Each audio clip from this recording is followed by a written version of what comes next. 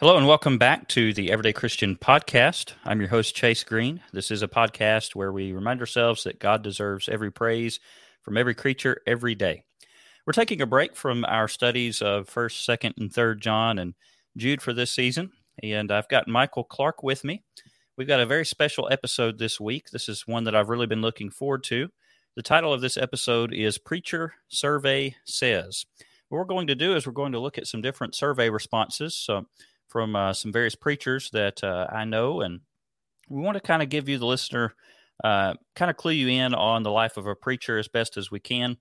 Sometimes there might be or may not be a little bit of a disconnect sometimes between preachers and just general everyday Christians, and we definitely don't want that to be the case. We want it to be where we understand one another and hopefully can work together well. Michael, I appreciate you tuning in with me for this particular episode. And just appreciate all that you do with the Scattered Abroad Network. But Michael also works with the Memphis School of Preaching, and he is a student recruiter with the school. So I wanted him to, as he introduces himself, to make sure and mention a little bit about that.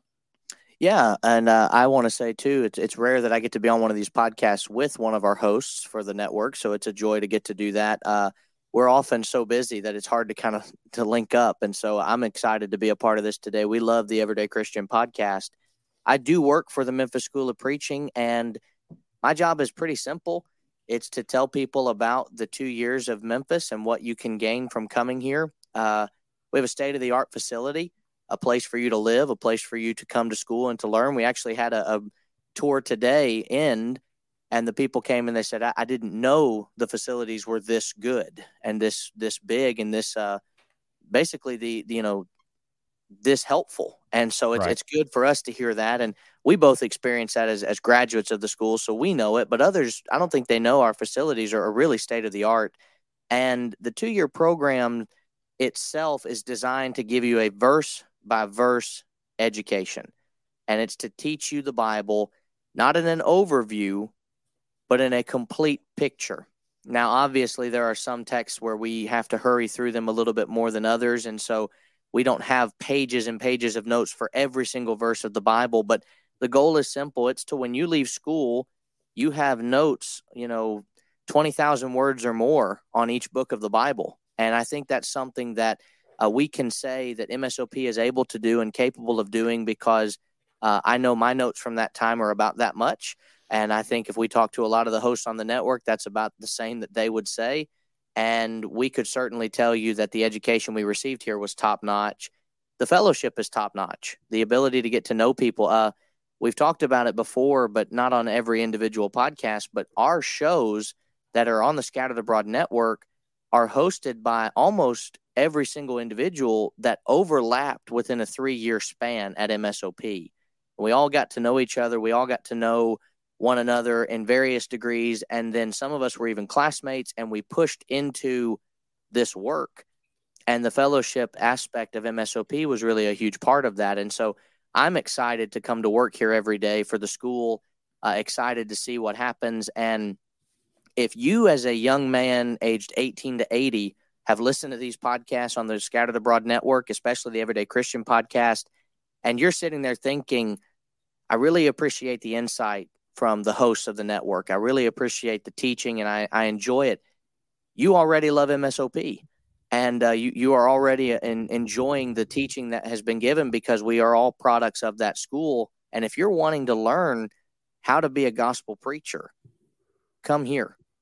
We would love to have you. And the last thing I'll say, to not take up more time, is to essentially tell you that should you decide to come to school because you're trying to continue an education, maybe you want to be a Christian counselor, having a Bible background is very important in that regard. We have the ability to offer you, from what I've been told, I believe among the most credit hours of any school in the Brotherhood. And that is a wonderful blessing, to offer you the ability to go into Freed-Hardeman as a junior, not a sophomore or a freshman, but a junior, halfway through the program, and to go into Amherst University, where you will only pay about $6,000 for your bachelor's degree. A little more, a little less, nothing drastically more. And that is not to be in any type of way rude or anything, but that is really unmatched among many places. And I think that is a huge benefit that we're able to provide for those that are thinking about continuing their education. And so being a gospel preacher is one of the best decisions I think I've ever made outside of becoming a Christian and meeting my wife and asking her to marry me. And I think that there should be more gospel preachers going out into the work that will stand in the gap as it's getting bigger and bigger. Yeah, you're exactly right. We need preachers, and I try to encourage guys to consider it for sure. I wouldn't take back my 2 years at Memphis for anything. Just absolutely loved it. You mentioned the facilities and the fellowship. Don't forget the faith as well. To make it perfectly alliterated. Being at Memphis truly is a faith building experience. At least it was for me. I knew a decent amount about the Bible coming in. I was reared in the church, so thankfully had that advantage, and appreciate my parents for raising me in that regard. But still, there's so much that you thought when you get to preaching school, and then you get there and you're like, oh. And so you truly learn a lot. It's definitely a faith building experience as well. And like you said, the fellowship, some of my best friends in the world are fellow Memphis graduates, and then also the facilities, that massive library that you have. We spent many hours there in study and also during research week, and it's a great place to learn the craft of preaching. So appreciate that very much, and appreciate you not only for co-directing the Scattered Abroad Network, but also trying to do what you can to bring in more students to Memphis. Such an important thing. So thank you. Definitely I'm glad to have Michael with us for this particular episode. He's definitely the man for the job, so to speak. So what we want to do is we want to talk about, as we said, some of these survey questions that I've asked various preachers, and sort of, I guess, open up to our listeners, this is what the life of a preacher looks like, just a small picture of it at least. And here's what this is not going to be. I don't want this to be a kind of two preachers commiserating together. And sometimes I think preachers tend to do that a little bit. And look, we all need somebody to rant with, I guess, every once in a while. But that's not what this is going to be. We don't want to do that. We want to look at this as positively as we can. Now, some of the things we mentioned in this episode, and by the way, we're going to have some follow-up episodes later in the season as well, hoping to bring in Jameson Stewart also. But we don't want this to be let's focus on all the negatives. Let's gripe. Let's complain. No, we want this to be kind of building up what preaching is and the importance of it, and hopefully encouraging everyday Christians who are not preachers, hopefully encouraging them to understand the life of a preacher a little bit better, to make sure that there's not a disconnect between preachers and the brethren, and helping us work together as well as we can in the church for the edification of the body. So I want us to kind of let this be an opportunity to let our listeners into the mind of preachers, if you will. And I think that this is important because, at least for me, and you can speak to this if you'd like to, Michael, but for me, preaching is an absolute emotional roller coaster. Mm-hmm. And guess what? I love roller coasters. They're awesome. Yeah. But there's definitely ups and downs. And for every awesome, great day that you have in ministry, you might have another equally disappointing day or difficult day in ministry, just because, the work of preaching is in many regards dealing with people. And when you deal with people, guess what? People sometimes have problems.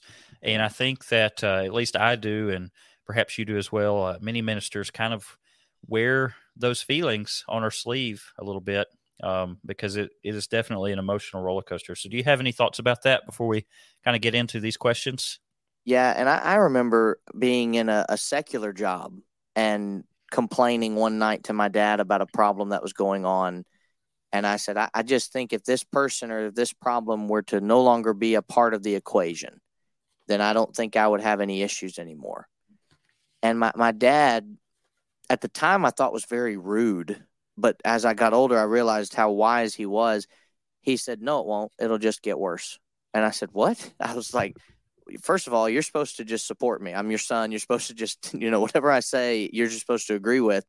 And he said, no, because, son, if you're going to be a preacher, you cannot base your love for your work and your love for what you do based on how well things are going, because every congregation has problems. There's not a perfect church. The only thing perfect about the church is the Savior who died for it and the God who ordained its leadership and its organization. Outside of that, and the word that we use to preach, there's nothing perfect about the Lord's church outside of what God himself had a hand in, performing and completing. And so at that time in a secular job, I remember thinking I'd spent so much time being convinced that if this just would change, then everything will be fine. And I agree with what you said earlier about we don't want this to turn into a gripe session. I think there's a way to do constructive criticism and to constructively talk about some things that are good and bad, but not to just kind of sit here and bash the church, because it's not God's fault. And it's not, even in many cases, a church's fault for what one person might have done or for what one individual or one group has done. And so I think that's wise to kind of let it go that way. And roller coaster is a good term, I think, to apply to preaching, because it kind of covers everything. The roller coasters that you're on, sometimes they're not as scary and they're not as, loop-de-loopy, if you will. That's a word now. We've invented it. So, but they're still enjoyable. Like with my 5-year-old, if I get on a roller coaster with him that is very straightforward, we're going to go up and down. That's it. You would think that we are flying in his mind. He loves it. And then you get on the ones that are absolutely terrifying, and you are wondering when will this end. And I think roller coaster is probably a very good term to use, because at any given moment, it can feel like everything is going smooth and everything is great. And then within the very next moment, it's like how roller coasters intentionally try to make you feel like everything's going to be okay and everything's fine. And then all of a sudden you start going backwards and you didn't know that was part of this. And so I like that a lot, that definition and applying that term to it, because I'm not a huge roller coaster fan. And I think that can be why sometimes the challenges of ministry can affect certain people so much, is because we think it has to just go one way. Yeah. And when it doesn't, we panic. And I think that's the important thing to kind of say from the get-go here is you cannot panic in preaching. Right. Yeah, sometimes it's the old wooden roller coaster that shakes you about every different direction, Sometimes they're the more smooth sailing roller coasters, but still, there are many ups and downs to preaching, perhaps more so than any other profession. And so we just hope that Christians understand this when it comes to the psyche, if you will, of a preacher, because there can be battle scars from the ups and downs. Lots of great days, you might have 2 or 3 baptisms in a week, and then the very next week you could have a death in the congregation that just really brings the congregation to a halt. And that's the ups and downs of ministry. But that's what we sign up for. And, anybody maybe who's listening to this thinking about becoming a preacher, you're going to sign up for that. And you just got to go in full steam ahead, ready for the ups and downs. And the Lord will be with you as long as you continue to preach faithfully. So let's go ahead and get into some of these questions. The first one I think is an easy one we'll start with. And we're kind of just going to just speak from the cuff here, whatever comes to mind.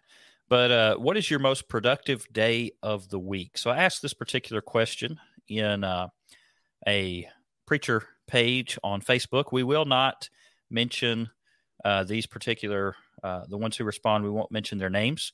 We'll just give you what they said. I'm going to see if I can share my screen here.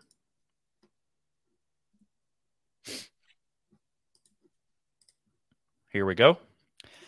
And so the first question, what is typically your most productive day of the week as a preacher, and why?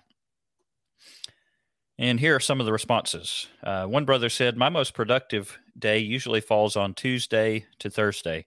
The exact day may vary each week, but it's usually one of those days.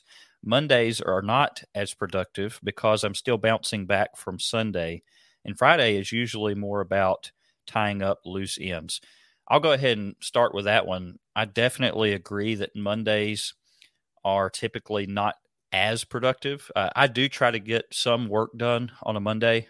Particularly, I try to get my bulletin, all of the skeletal structure of it done on Monday. But I'm usually mentally exhausted on Monday, so that's my main objective for Monday, plus a couple of other smaller things and maybe some podcast recording. But what about you, Michael? What do you think about that one? Yeah, it's kind of weird. I always felt like I couldn't take Monday off. I know the typical preacher schedule would be most preachers take Mondays off, and there's nothing sinful about that. It's a preacher's choice, but I tried that in local work the first year. I tried every now and then to take a Monday off. I was playing with different days of the week that I knew I wanted to try to figure out what my groove was in, and I essentially found out that Mondays for me made no sense to take off. I would just sit and stew about what happened the day before. I would struggle with oh, I should have made this illustration and I should have said that. And so after a while, I determined that I needed to essentially go into the office and start studying for my next sermon. And that's what I started doing. And that helped me a lot. I found that Fridays were days that I needed to take off to rest and get ready for the weekend and the work that was ahead on Sunday. But weirdly enough, Monday became a day where when I was in local work, I would try to set up a PowerPoint each week, and I would try to have a printable outline. There's one on my board behind me that I found in a Bible the other day, and I put it on the board just to keep it for posterity's sake. And I would try my best on Mondays to have my skeletal outline for Sunday ready so that I could be done. And it might change, but it couldn't change by Wednesday. But Monday, I would basically come in and write a sermon and be ready for Sunday as best as possible. Tuesday, I would continue to study and fine tune. Oh, I don't like the particular wording on that point, so I'm going to change it. And Wednesday, I would lock it in. By Wednesday, my sermon was written and done and completed. And then I spent Thursday outlining what I had written, PowerPoint, preparation for what I had written. And then I took Fridays off. So I'm not the rule. I am certainly, in my opinion, the exception to the rule, because every preacher I talk to seems to say they can't work on Monday. I couldn't take Monday off. I had to do something. Yeah. And so I like that this brother, this individual has stated that he can be productive during that time. That's great. That's just unfortunately not me. Yeah. I'm kind of in the similar boat. I would say I'm mildly productive on Monday, but again, there's a lot of mental exhaustion that comes after a Sunday for me. So I try to do as much of the kind of the rote work, if you will, on Mondays. Sure. Tuesdays, Wednesdays, and Thursdays are usually my most productive days. And I try to get a lot of, if I'm going to do visits, a lot of times Tuesday is going to be my best day for visiting. Wednesdays, I'm finalizing the Bible class material, usually, perhaps a devotional if needed, and starting to get ready for Thursday, which is my heavy sermon writing day. Right. So I really hit Thursday pretty hard on sermon writing. And then Friday, I try to always take off. And then Saturday is an off day with a little bit of work mixed in, usually. If there's some odds and ends that I need to tie in or look over before Sunday. So I think the major point from this is every preacher does it a little bit differently, and that's okay. That's a good thing. But another preacher said this. He said, it depends. I often work longer on Wednesdays. I work to get Wednesday Bible class, the devotional, and usually try to have the Sunday Bible class developed. Mm-hmm. Wednesdays and Thursdays typically are probably my longest day of work. Lindsay and the kids, they know that come Wednesday and Thursday, they better expect a really exhausted dad to come through the door. let's see here. Can you still see my screen? I can see your screen, yeah. Okay. So another brother said Wednesday and Thursday are my longest days, so he agrees with that. He says Wednesdays are spent working on classes for the night and looking over class for Sunday morning. Thursdays are usually spent with sermons. So that's pretty much right where I'm at, that particular brother. Another said it used to be Monday when I was at my first work. Quiet day without interruptions, planning out all my lessons for the week. He says, then it was Tuesday at my second work because they had a card writing class on Mondays. Now it's honestly probably Fridays at my house. He says, because I get more done when I'm not at the building, and I take that day at home while my wife and kids are gone to school.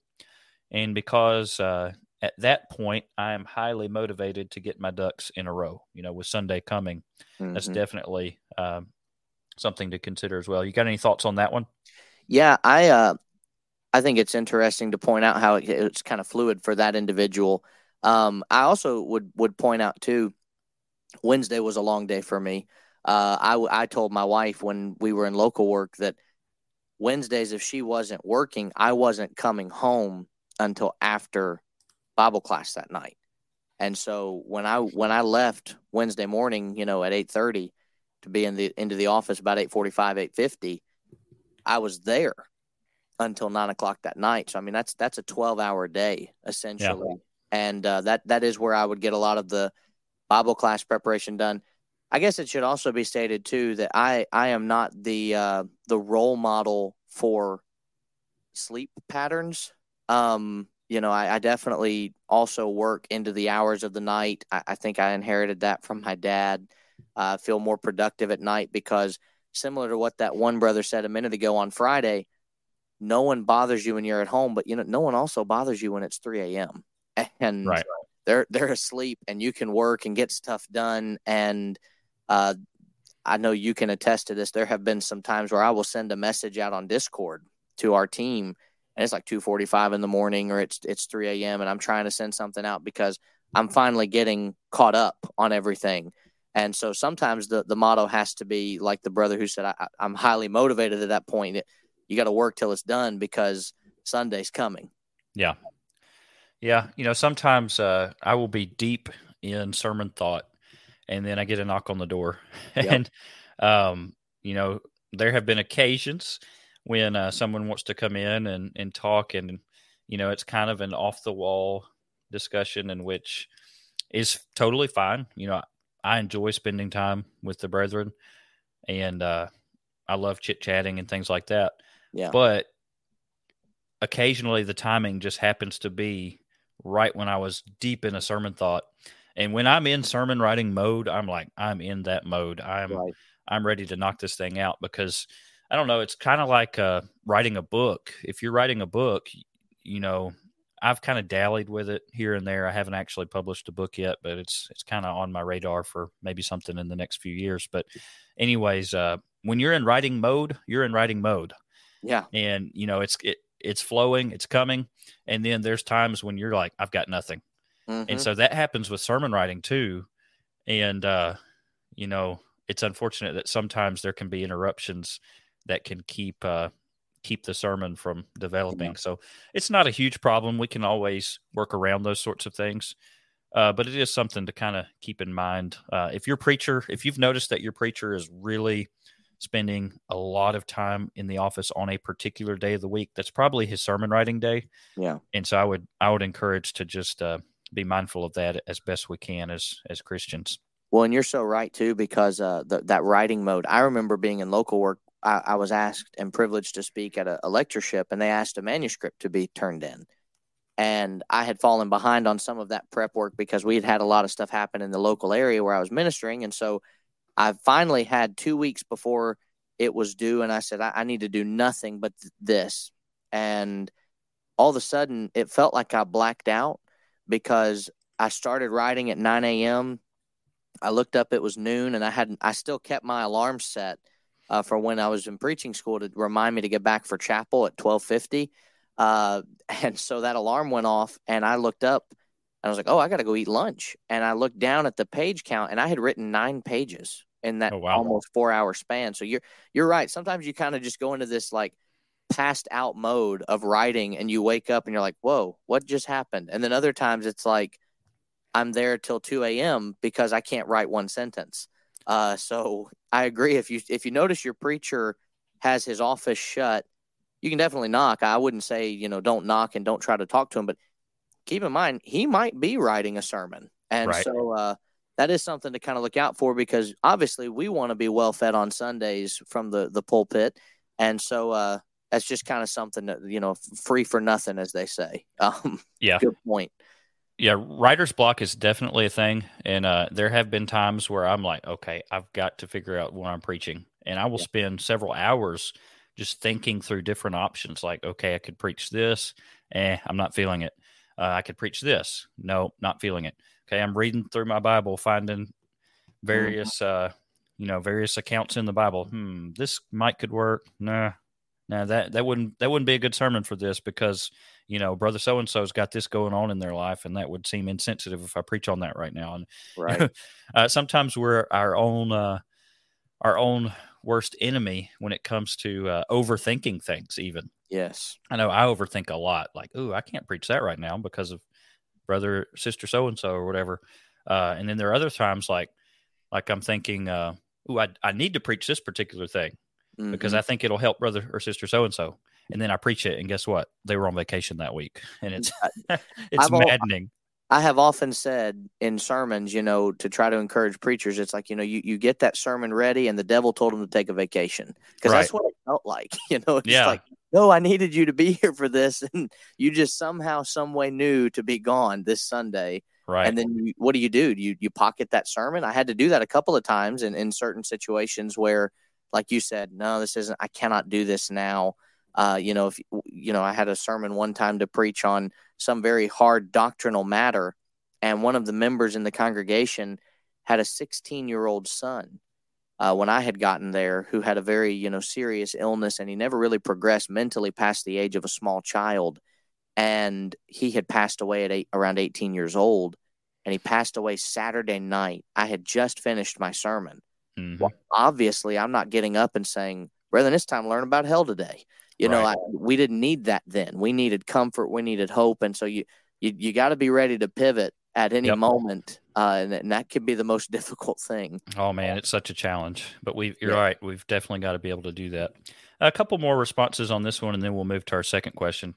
By the way, this is going to be a longer episode this week to the listeners, so just bear with us, and appreciate you sticking around. Another preacher said, I would have to say that mine is either Tuesday or Thursday. Monday is for recovering from all the events of Sunday. Tuesday is usually for starting my sermon, and most commonly the day I get the deepest personal study of the week. Thursday is often used for finishing his sermon outline and fleshing out the sermon started on Tuesday.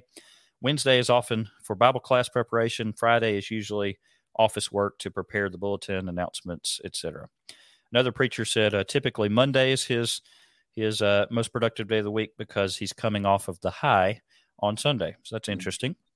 Another said, I am what people like to call a part-time preacher and have been for almost 14 years. I have to use every day to be productive. Yeah. I can understand that for sure. One more. This brother says Friday and early Sunday morning. That's interesting. He said the second one sounds bad, but when I started at a certain particular congregation, he said I decided to get to the building by 6:30 on Sunday mornings. It's amazing how much I get done and not necessarily related to that particular Sunday's work. So I don't know, pretty interesting. I remember reading that one at first, and you kind of you read the first 2 days and you go, wow, this guy procrastinates. But then he explained it, and I know the guy, he's a good guy, he's a good preacher. And I was reading it and I was laughing to myself thinking, is this one of those where, like the other brother had said, I'm highly motivated? You talk about highly motivated, but I will say there was a time in local work for me where I was 4 months ahead. Oh, wow. Of what I was supposed to be doing. And that was probably the time when I felt like I was at my peak of performance of productivity. I had so much going my way, and I will be honest, that was when I would get up to the building early Sunday morning.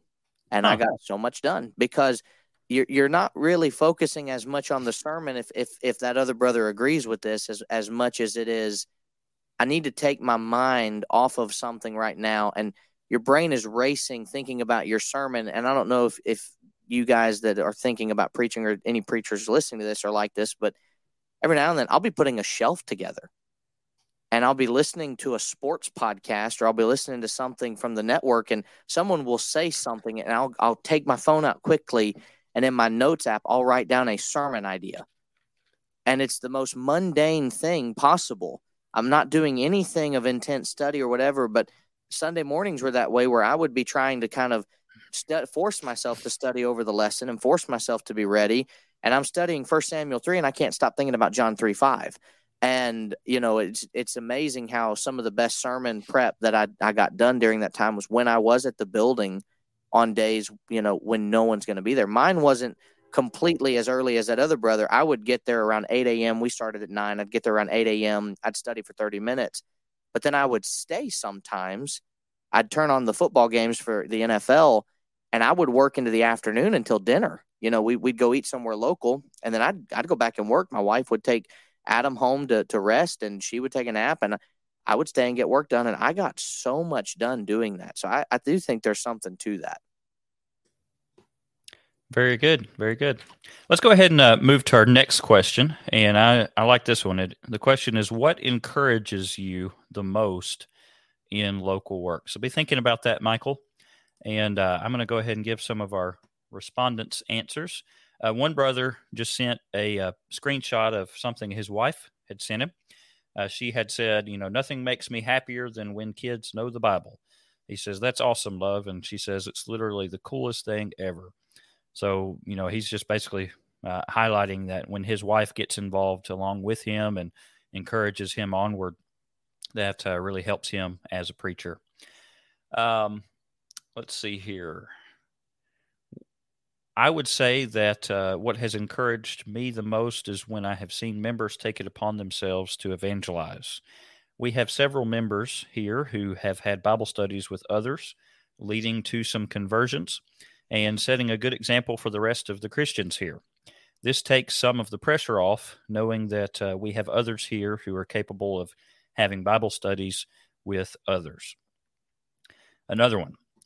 I have a stack of cards, drawings, letters, etc., that various members and kids have given me to encourage me through the years, stacked on my bookshelf in my office. They've said some incredibly encouraging things to me through the years, and every now and then I pull them out and read them when I need encouragement, especially on some of the hard days. That can be very helpful. Mm-hmm. Another brother says, the young growing to be good leaders. I could say that is extremely encouraging to see young Christians growing up and then leading amongst their peers. Yeah. Another, go ahead. Let me jump in on that one, if you don't mind, because that individual who wrote that, it's almost like they knew I would be on this podcast, because something I have seen over the last several years that I think is something that I would throw into encouragement and discouragement. And I'll save the discouragement for when we get to that, because I think that'd be prudent to do that there. But any congregation that has a fifth Sunday program where they allow the young men to preach, to sing, to wait on the Lord's table, to pray, to read scripture, that's a wonderful blessing. But any congregation that also peppers those young people throughout the regular Sundays, throughout the months too, I think is ahead of the curve, because they are helping them not just to think, hey, that one time when there's a fifth Sunday 4 or 5 times a year, I am blessed to get to preach or to lead a singing. It's no, this is what Christians do. And as they grow up, it's just kind of commonplace to them. And I think we've had a lot of preachers over the years come to preaching school because of programs like that. So if you're a congregation, or you're trying to think, how can we make the young people more invested? As far as the men are concerned, the young men, jump on the idea of training them to be what you normally see from the deacons, the elders, the preachers, the members who lead the prayers and wait on the table and do the scripture reading and song leading. Give that 15-year-old a Sunday to lead singing. Let him have that opportunity. no, it might not be as, good, so to speak, as the man who was seasoned and taught music for 10 years. But it's still pleasing to God, and that's really all that matters anyway. And so give the young man an opportunity to lead that singing that day. It'll mean something to him, and it will help him, be prepared to be a godly leader now, so that later he can be an even godlier leader when he is given more responsibility. Yeah, I'm a huge proponent of getting our young people plugged in. Mm-hmm. If they feel like they have a place, if they feel like they have something they can contribute, it makes all the difference in the world. We have too many young people, the Brotherhood wide, that are leaving around age 18 or 20, and they're going off to college or what have you. And because they never really were plugged in any way, they don't miss it. They don't miss the church. And we wonder why they're leaving. Well, right.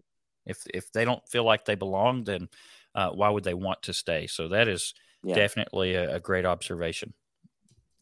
Another one says, it's very encouraging to see eureka moments when you see the light bulb going on for someone for the first time in a Bible study. Another good brother says, when members of the local congregation get excited about evangelism and they bring their friends, family, and neighbors to study how to get into Christ. So that's we kind of mentioned that earlier, and I totally agree. Another brother says, polishing the pulpit. He says, I came back excited and ready to preach the great messages that he had heard, camp as well, and just somebody willing to study the Bible with me, he says. Another brother says, one, I agree with one of the comments above. When a member calls me and says, I've been talking to so-and-so about this topic and I have some questions, it is a great encouragement. And then two, he says, I really appreciate sincere questions and or comments about a sermon or Bible class.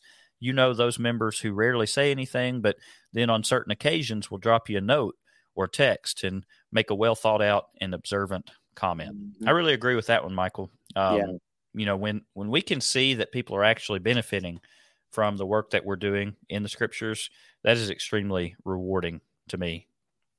Absolutely. Another brother says, helping people in their afflictions. Totally agree. There have been times when I have been down in the dumps, but Sister so-and-so needs to be visited in the hospital or in the nursing home.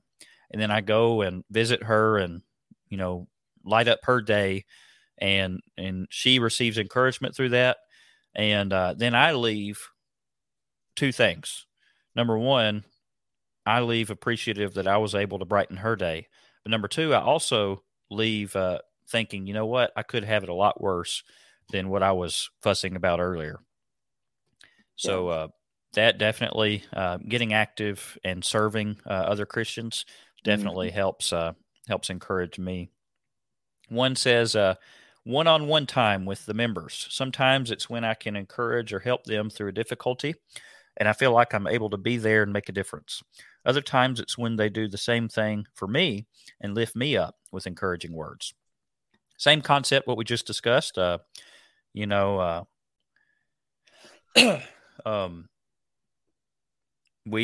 are in this together, and we should be encouraging. All of us should be encouraging one another. And then another brother said, kids' enthusiasm. That's a good one. Yeah. Working with the young people really is encouraging. There's something about them. They're very enthusiastic about the Lord and wanting to learn from his word sometimes. So really appreciate that as well. Yeah. And something on that last one with the kids' enthusiasm, not to open up a complete can of worms, but that's why the kids should be in the assembly. I think watching these young children, my son, when we do Bible time, he will say, I'm going to lead some songs. And I will say, okay. And then he will say, we will sing 12 songs. And I'm thinking, not tonight. We'll sing 12 songs when we do a Bible time that's just singing. But tonight we need to do some, Bible instruction. So why don't you pick 2 songs? But for him, he thinks the world of song leaders. And why would I want a situation where he had to go to another room and miss out on the training that he could be receiving? Yes, I know some of it will be over his head, but that is really what, to plug your other podcast here on Scatter the Broad, Chase, that's really what Father Time is all about, is encouraging the parents to train their children themselves, and instead of relying on Bible class teachers and school teachers to train our children, that we take an initiative and say, hey, I know the sermon today was a little difficult. We're going to spend a couple of days and we're going to try to make it make more sense. So what questions do you have? And work with them that way. And I think kids' enthusiasm is an underrated comment for sure on that, because we need the kids in the assembly to show us just the absolute love that they have for Christ. And Jesus made that statement, if you don't become like a little child, you can't enter into the kingdom. Well, that attitude that a child has of how much they love God is somewhat lost at times when we get older if we're not careful. Yeah, the purity. As we grow older, we become cynical and jaded with life sometimes. So the purity, the innocence of the children is truly, there's so much that can be learned from that. And, Jesus said, suffer not the little children, don't keep them from coming to me. That is, that's a really underestimated lesson that we need to make sure and retain as members of the church. What's the most encouraging thing to you, Michael, before we move on to the next question? I agree with the statement that you had read about yourself with the cards. I have on the wall behind me here a bunch of cards from when I was in local work, and a lot of them are cards that I still go back and read. Cards that one of them just said "beautiful sermon," and I have cards on the day where one of the members, she was kind enough to note the difference between clergy appreciation from just preacher appreciation, and so she said, "Hey, I know today they're celebrating clergy appreciation, but I wanted to write a message to you telling you how much we appreciate you as our minister." And I no longer work at that congregation anymore, but I still have those cards. And sometimes when I'm feeling discouraged or feel like I'm not making a difference, I go back to my little encouragement board here and I read those, and I remind myself that though I may not see it, the ability to preach the gospel does make a difference in people's lives, not because of how great we are as preachers, but because people who take the time for others are seen as one. We were taught in school, people won't care how much you know until they know how much you care. And Right. I think that's kind of the idea behind that encouragement board back there. And the last thing that encouraged me the most was something that is a unique thing that doesn't happen a lot with preachers until we leave. But when I left the congregation that I left, they gave me a photo painting of the building signed by all of the members that were able to sign it and get it done in time for me to have it before I left. And they did a little fellowship meal set up for me, a kind of a going away party, if you will. And something I was not expecting that I have still lived off of for 2 years now nearly was they went around the room, and each member that wanted to, they stood up and said something about my time there that had encouraged them. And I heard things that I didn't even know at the time was an encouragement to someone else. I experienced things in that moment where, wow, I didn't even know that made an impact on you. I didn't even know that had helped you. And so I like I said, I've quote unquote fed off that for just under 2 years now, because sometimes in local work, you sit down in your chair on Sunday and you wonder, did I make a difference? Did I actually help? Did I do something for the benefit of Christ, or did I make it worse? And you don't get to really see as much the love to that degree when they know they're not going to see you again. They still love you. They'll still compliment you. But when they know you're leaving, you're going to hear and learn things that you would have never known were an encouragement. And I just could not believe how encouraged I felt after leaving that lunch that day. And I told Megan, I said, this is the most I've felt that we can't leave. And I'm done. This was my last Sunday. I've got to leave now. I can't just stay. But I would think that in local work, it encourages, and there's a lesson in there for us to remind ourselves that is a good thing to do on a regular basis. Yeah. You imagine how Paul felt when he left Ephesus in Acts chapter 20. I preached a sermon recently. I was invited to a summer series, and they said, preach. What would you preach if it was your final sermon? I said, I immediately went to Acts chapter 20 with Paul leaving Ephesus. He said he had preached the whole counsel of God. He was free from the blood of all men. He didn't neglect to preach the things that they needed to hear.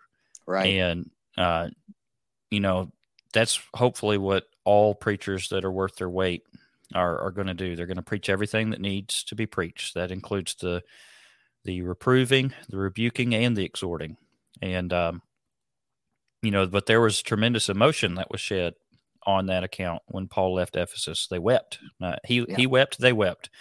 And I hope that would be the case for all of us as we're leaving places or retiring or what have you. That there truly was a deep connected bond between the preacher and the brethren, so to speak. And if that is there, that's invaluable. That will make all the difference in the world.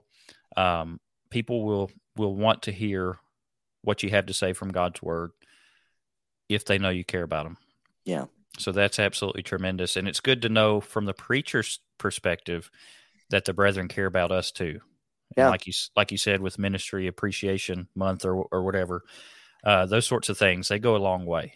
And they really help encourage us. So, and it's funny that preacher appreciation card, just quickly, that was on my birthday that year too. So it was kind of like a double gift. It was an encouraging thing to read on your birthday that happened to double as the Preacher Appreciation Day that was worldwide accepted and celebrated or whatever. So yeah, that's awesome. And every Christmas, both congregations that I have worked with, there have been one or two families or individuals that have gone above and beyond and gave us a little bit of extra money to help us with, so we could turn around and spend that on our kids. Yes. And, little things like that, they might not mean a whole lot to the one who did the giving.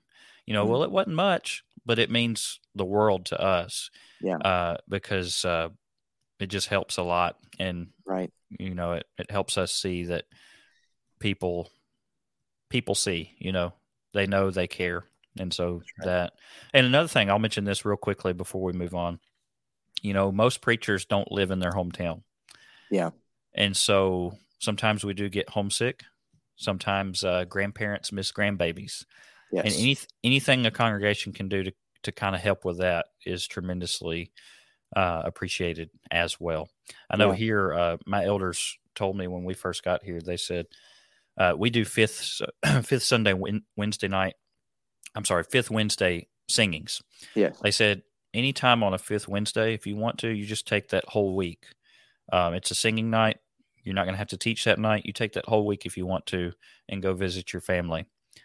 And that's a really kind gesture. I really appreciate that because, you do get homesick sometimes and the grandparents do want to see those grandbabies. So that's something else for our listeners to consider as well. Absolutely. We're going to do one more question for this week. Maybe we can keep this under an hour episode. We'll see. But occasionally some of my episodes are a little longer, but we appreciate our listeners for sticking around. But this last question, we just got through talking about what encourages you the most as a preacher in local work. Let's go ahead and cover the opposite of that. What discourages you the most in local work? So there were a lot of responses on this, as you might expect. One brother says rumors and gossip. He said those were the chief reason that led to his departure from the pulpit. Now, I know this particular brother who said that, and it's such a sad deal. The church really is losing a lot of young preachers. Yes. Sometimes men will graduate from preaching school or what have you, and they'll stick it out for 2 or 3 years, and then they say, you know what, I've got better things to do. And that's a shame. But it does go back to the roller coaster that we mentioned at the beginning of the episode. Sometimes you just want to get off the roller coaster. Yeah. And we need to do everything in our power, absolutely everything we can, as congregations, as elderships, as just Christians in general, to try to keep our ministers from bailing off the roller coaster, so to speak. Yes. There's no ripcord on the roller coaster when you get on. Right. But unfortunately, the only solution is to try to jump out. Well, that's not ideal either. I told someone recently, when you jump from a shipwreck, you often land upon wreckage. And when you do that, you're not guaranteed that wreckage is viable for you to float and for you to feel safe on. And so sometimes preachers will jump because of a problem, and then they end up finding out that they're still struggling with that. So that's a thing to be considering as congregations, that what we decide to do to a preacher in that way, how we treat him, how we talk to him, have consequences that last beyond his tenure at that congregation, however long it's been for that brother who had to write that statement. He's not been in the pulpit, and for those people that were a part of what happened, they may have forgotten about it. They may not even remember what had been done, and yet it still made an impact for him. And so we hear that old story about the nails being driven into the wood. Now take the nails out and fix the holes that are there. Well, you can't, because what you said has impact longer than you saying I'm sorry. And so words have meanings, and the discouragement that can come from those words is very strong. Yep, definitely. We need more young guys going into preaching, not leaving preaching. And right. There is a brotherhood-wide shortage of preachers, and it has been for quite some time. So we need to do everything we can to give grace to young preachers and to keep them in the pulpit as long as we can. Two big discouragements to me would be gossip among the church. We just mentioned that in the previous one. We're mentioning it again. This might be mentioned several times. Gossip among the church, as well as strife and seeing church members, quote unquote, choose sides and dividing over matters of opinion. Man, that is such a big one there. Yeah. I've seen it happen. It's just gut wrenching. Yep. You're sitting there as a preacher. Oh, great. I'm in the middle of this, and there's problems to be had all around, both sides. People are not acting the way they should be acting. People are making mountains out of molehills, etc. Swallowing a camel and straining at a gnat. Yep. And things like that. It happens in local work, and probably happens in more congregations than we want to admit. That can discourage a preacher quicker than anything, in my opinion. Absolutely. Another one, good brother said, lack of urgency. We'll talk it out at our next meeting, quote unquote. Another quote, we will look at scheduling it for next year. And then this brother said, Jesus said from John 4:35, say not ye, there are yet 4 months, and then cometh the harvest. Behold, I say unto you, lift up your eyes and look on the fields, for they are white already to harvest. So he's really hitting at, not procrastinating on things that we know really need to get done. Maybe sermons that really need to be preached. Well, yeah, but we'll do that a year from now. That sort of thing. Yeah. The lack of soul winning by individual members. The lack of soul winning by individual members, each one converting one, would radically alter the Lord's church. Another brother said, when seasoned Christians behave unreasonably as the unconverted, so they act like the unconverted. When leaders have little vision or do not believe in a person's ability to repent and change. So that's interesting. Another brother commented underneath that one and said, quote unquote, they're not repenting, they are reporting. He said, I absolutely hate hearing this, and I always correct them, but they seem to forget. We'll just say it that way. So I actually jumped in and I said, I've never heard that one before about repenting and reporting. They're not repenting, they're reporting. What does that mean? He said the person comes forward about once every couple of months. I'm not sure what he's talking about there, but so if a person comes forward like January the 1st, and then they're back January the 30th, and then they're back March the 14th, and then I think that's what he means, that the person was saying they're not repenting, they're just reporting on all the stuff they've done. So there's no growth taking place, basically. I guess that's the accusation, at least. Yes. Gotcha. Well, I mean, we don't know everything that goes on behind the scenes in every individual Christian's life except for ourselves. And hopefully we're tuned in enough with our wives' lives and children. So we don't know everything, but sometimes when we inspect fruit, we can see, look, why are you still doing this, guy? So right. I would caution people who make this statement too. You guys know the Apostle Paul quite often talked about the things that he had done that made him feel guilty. And therefore, in that sense, he wasn't repenting of those things all the time. But Paul often would act like he didn't even think he was worthy to be forgiven from what he had done. Like he thought that the forgiveness of God, that he had somehow just kind of lucked out and been given forgiveness that should not have been granted to him. He's the chief of sinners, the least of the apostles. I think sometimes that's the reason people come forward multiple times is they're struggling with the idea that I've done some bad things or I've done some things that are not working out in the way that I would have liked. And I've hurt God so much that I need help. And instead of saying they're not repenting, they're reporting, how about we go over to them and we start a group of encouragement and help that individual get through that difficulty? Because often we'll say to somebody, we're praying for you, and then we leave and we never even pray for them. So no wonder they might keep coming back, as it's a struggle for them, and we need to recognize that for sure. Yeah, there's a proper balancing act there, I think. Yes. But yeah, when it is obvious that sin is unrepentant, that does cause major problems in congregations. Yes. I think of 1 Corinthians chapter 5 would be one example of that, with the one who is with his father's wife. Sure. So I think we need to be wise enough to understand when somebody's just struggling with the grief of what their sin caused, but they really are trying to do better, versus somebody who is really being lackadaisical and not really trying to get over whatever their sin struggle is, I guess.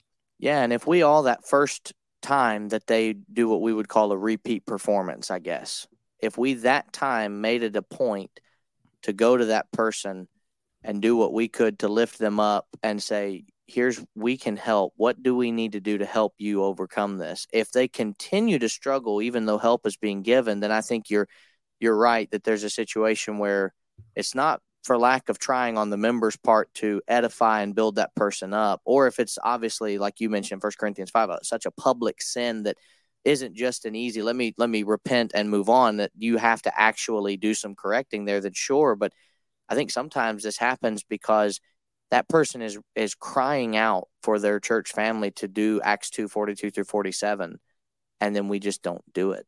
And so that, like you said, there is a balance. It's hard to know when, too, because we don't know the hearts of men and women. But right. Jesus did, and Jesus looked at some people that were caught in the very act of sinning, and he was not as harsh toward them as we are to people who seem to be struggling with grief and guilt.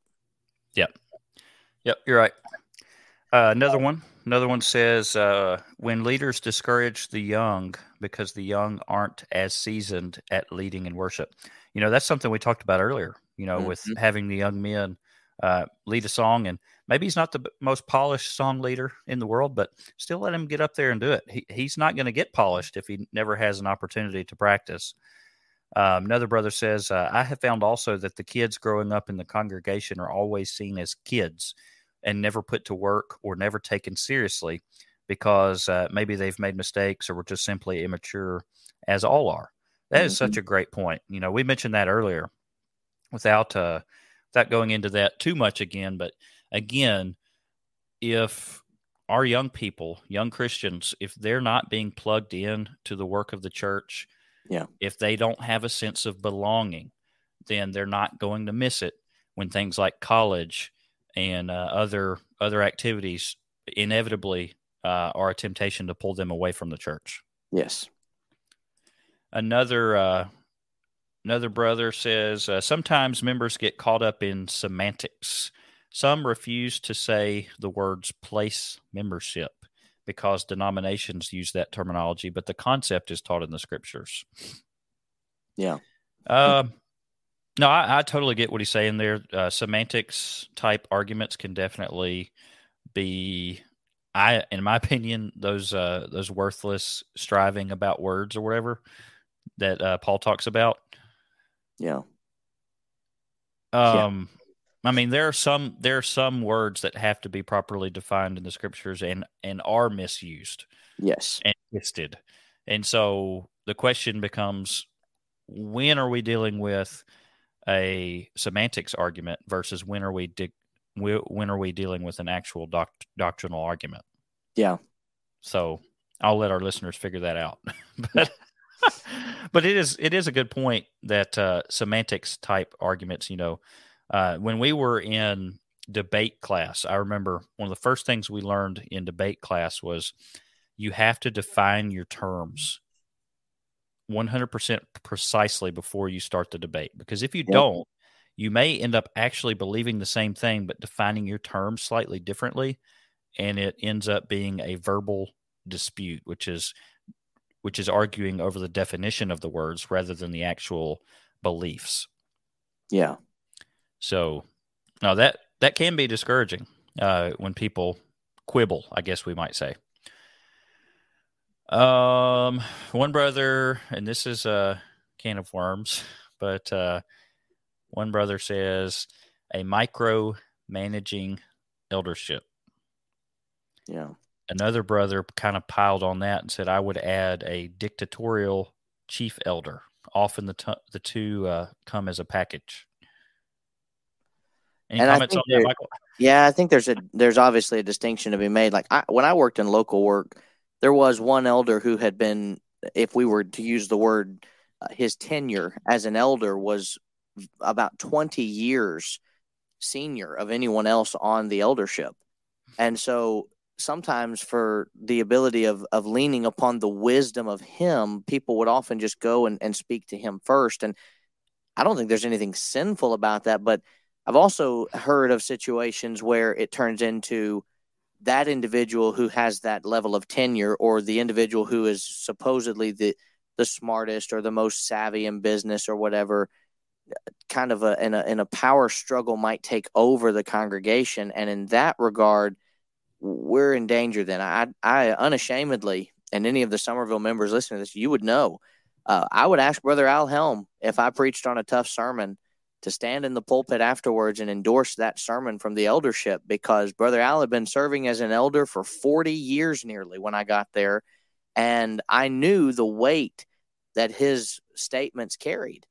But I would also ask our other elders to make similar statements after Bible classes and other things to prove that it wasn't just Al Helm that was the most important, but there is something to be said that those other two elders at the time, and then eventually we had just two elders, but the other two elders would say, we defer to Brother Al on a lot of things, not because he's the head elder, but because he's been doing this for 30 years. He surely knows something more than we do, who've been doing it for 15 to 20, and even combined with some of them. And so I think there's wisdom that the elder that gets up and says it's his show is obviously not what God wanted.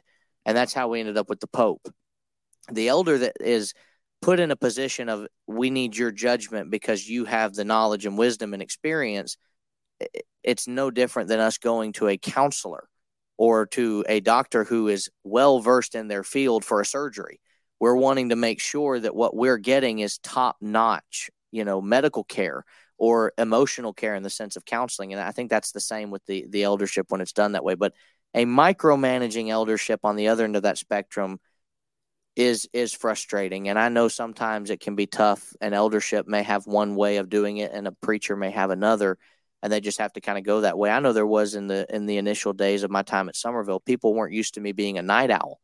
And so some people were wondering where I was at times. And I finally was able to work it with some of the people where they were like, hey, I saw your car was here at 11 p.m. What are you doing up here? Well, I get more done at night. And then that shift changes where instead of being asked, hey, is everything okay? We were worried. It was, oh, he's been studying. And I think sometimes if we'll just work through it and be loving and not, accuse any group of being one thing. Don't accuse the eldership of micromanaging you unless you can absolutely prove it. And don't accuse a preacher of not doing his job unless you can absolutely prove it. I think we would get farther than just casting stones at a glass house for the sake of it. Yeah, communication is key, definitely, on that. And sometimes there's just a miscommunication that ends up, just kind of growing and becoming a bigger and bigger problem because the initial miscommunication happens and then it causes maybe the silent treatment or what have you. And then that's more miscommunication and then ends up causing an actual rift. And you never want to see that happen. So I would advise all preachers and elders and deacons, we'll throw them in there too, to make sure and communicate regularly about anything and everything. So, right. One last one, and then we'll be done. We'll be just slightly over an hour, looks like. So this brother says, when people miss the forest for the trees, you can teach something 100% doctrinally sound, but some people won't like the term that you use. For instance, one brother called this particular young preacher out during a Bible class when he talked about the letter to Sardis in Revelation chapter 3, and he took issue with using the word letter when it's technically a portion of a letter.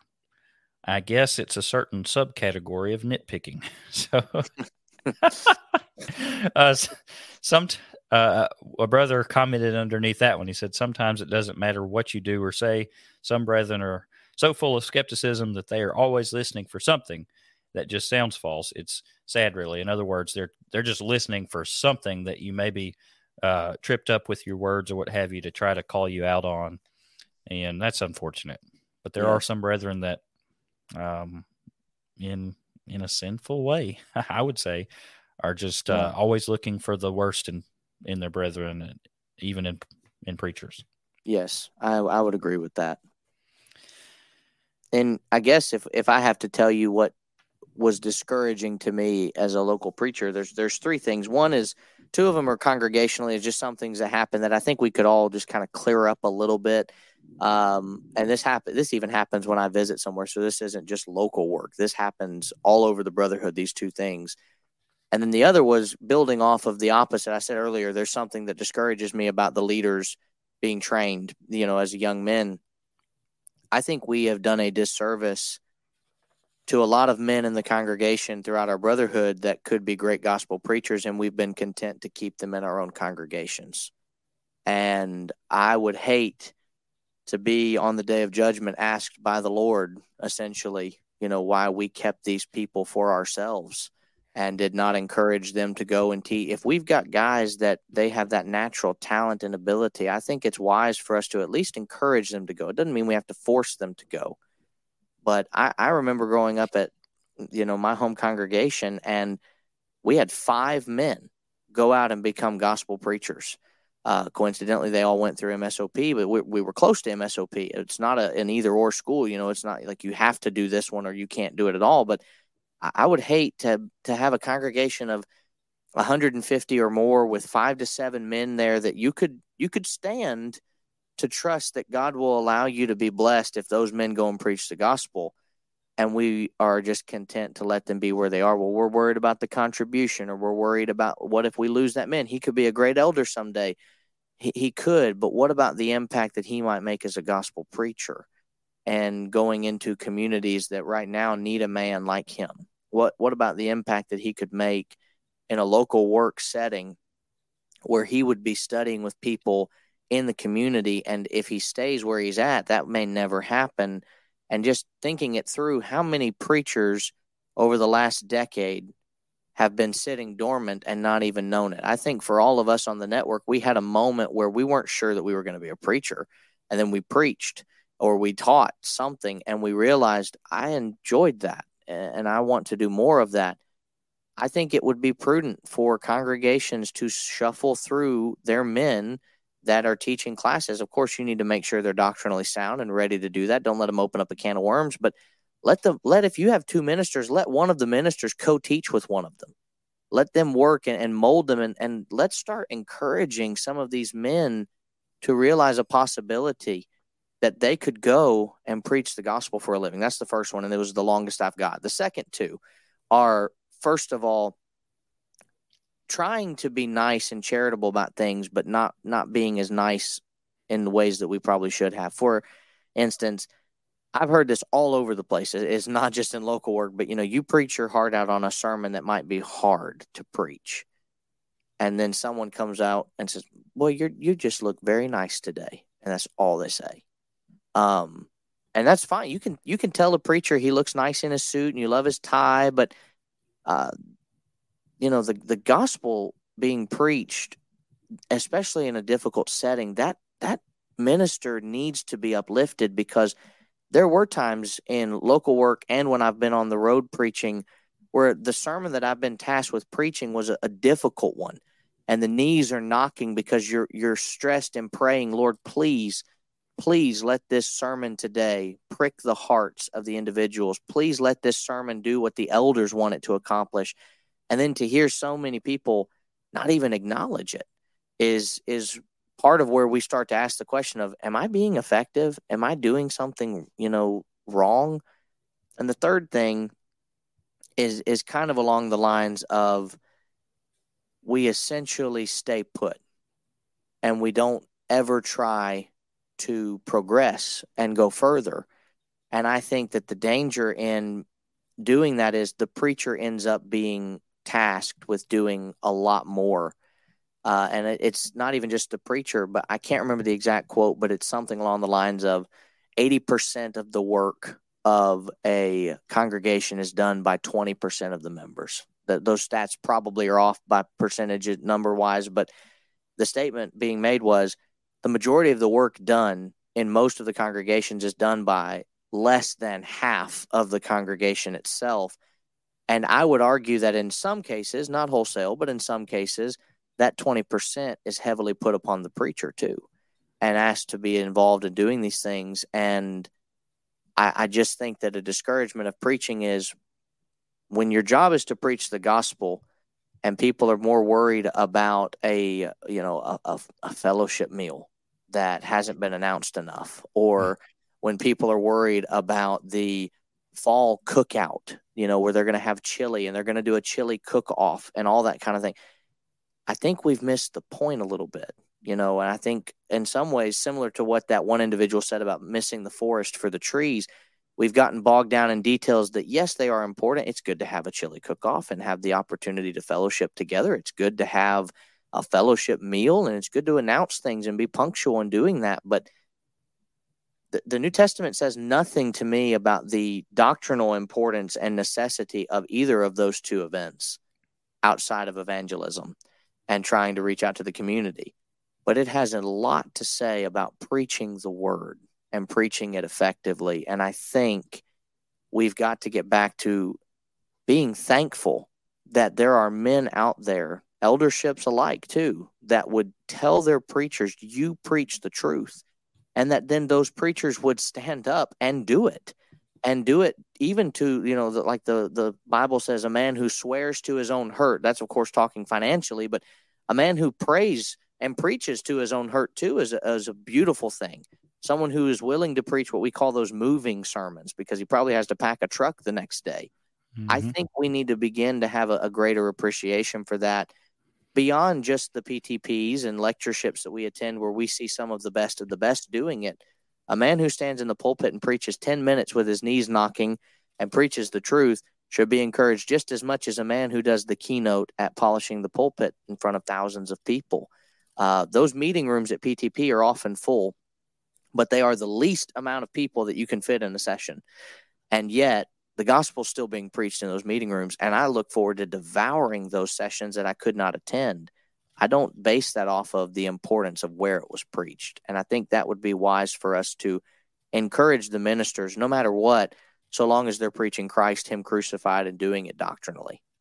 Yeah, don't get bogged down and looking at, well, I preach for this many people on Sunday, and I preach for that many, and I preach in this town, and he preaches in that, and I'm on this lectureship, and he's on that one, and I've never been to a lectureship, I've never done a gospel meeting, etc. Don't get bogged down as a preacher. If I can encourage any preachers that are listening to this, don't get bogged down in that kind of comparison game. That's the devil talking to you. Don't listen to him.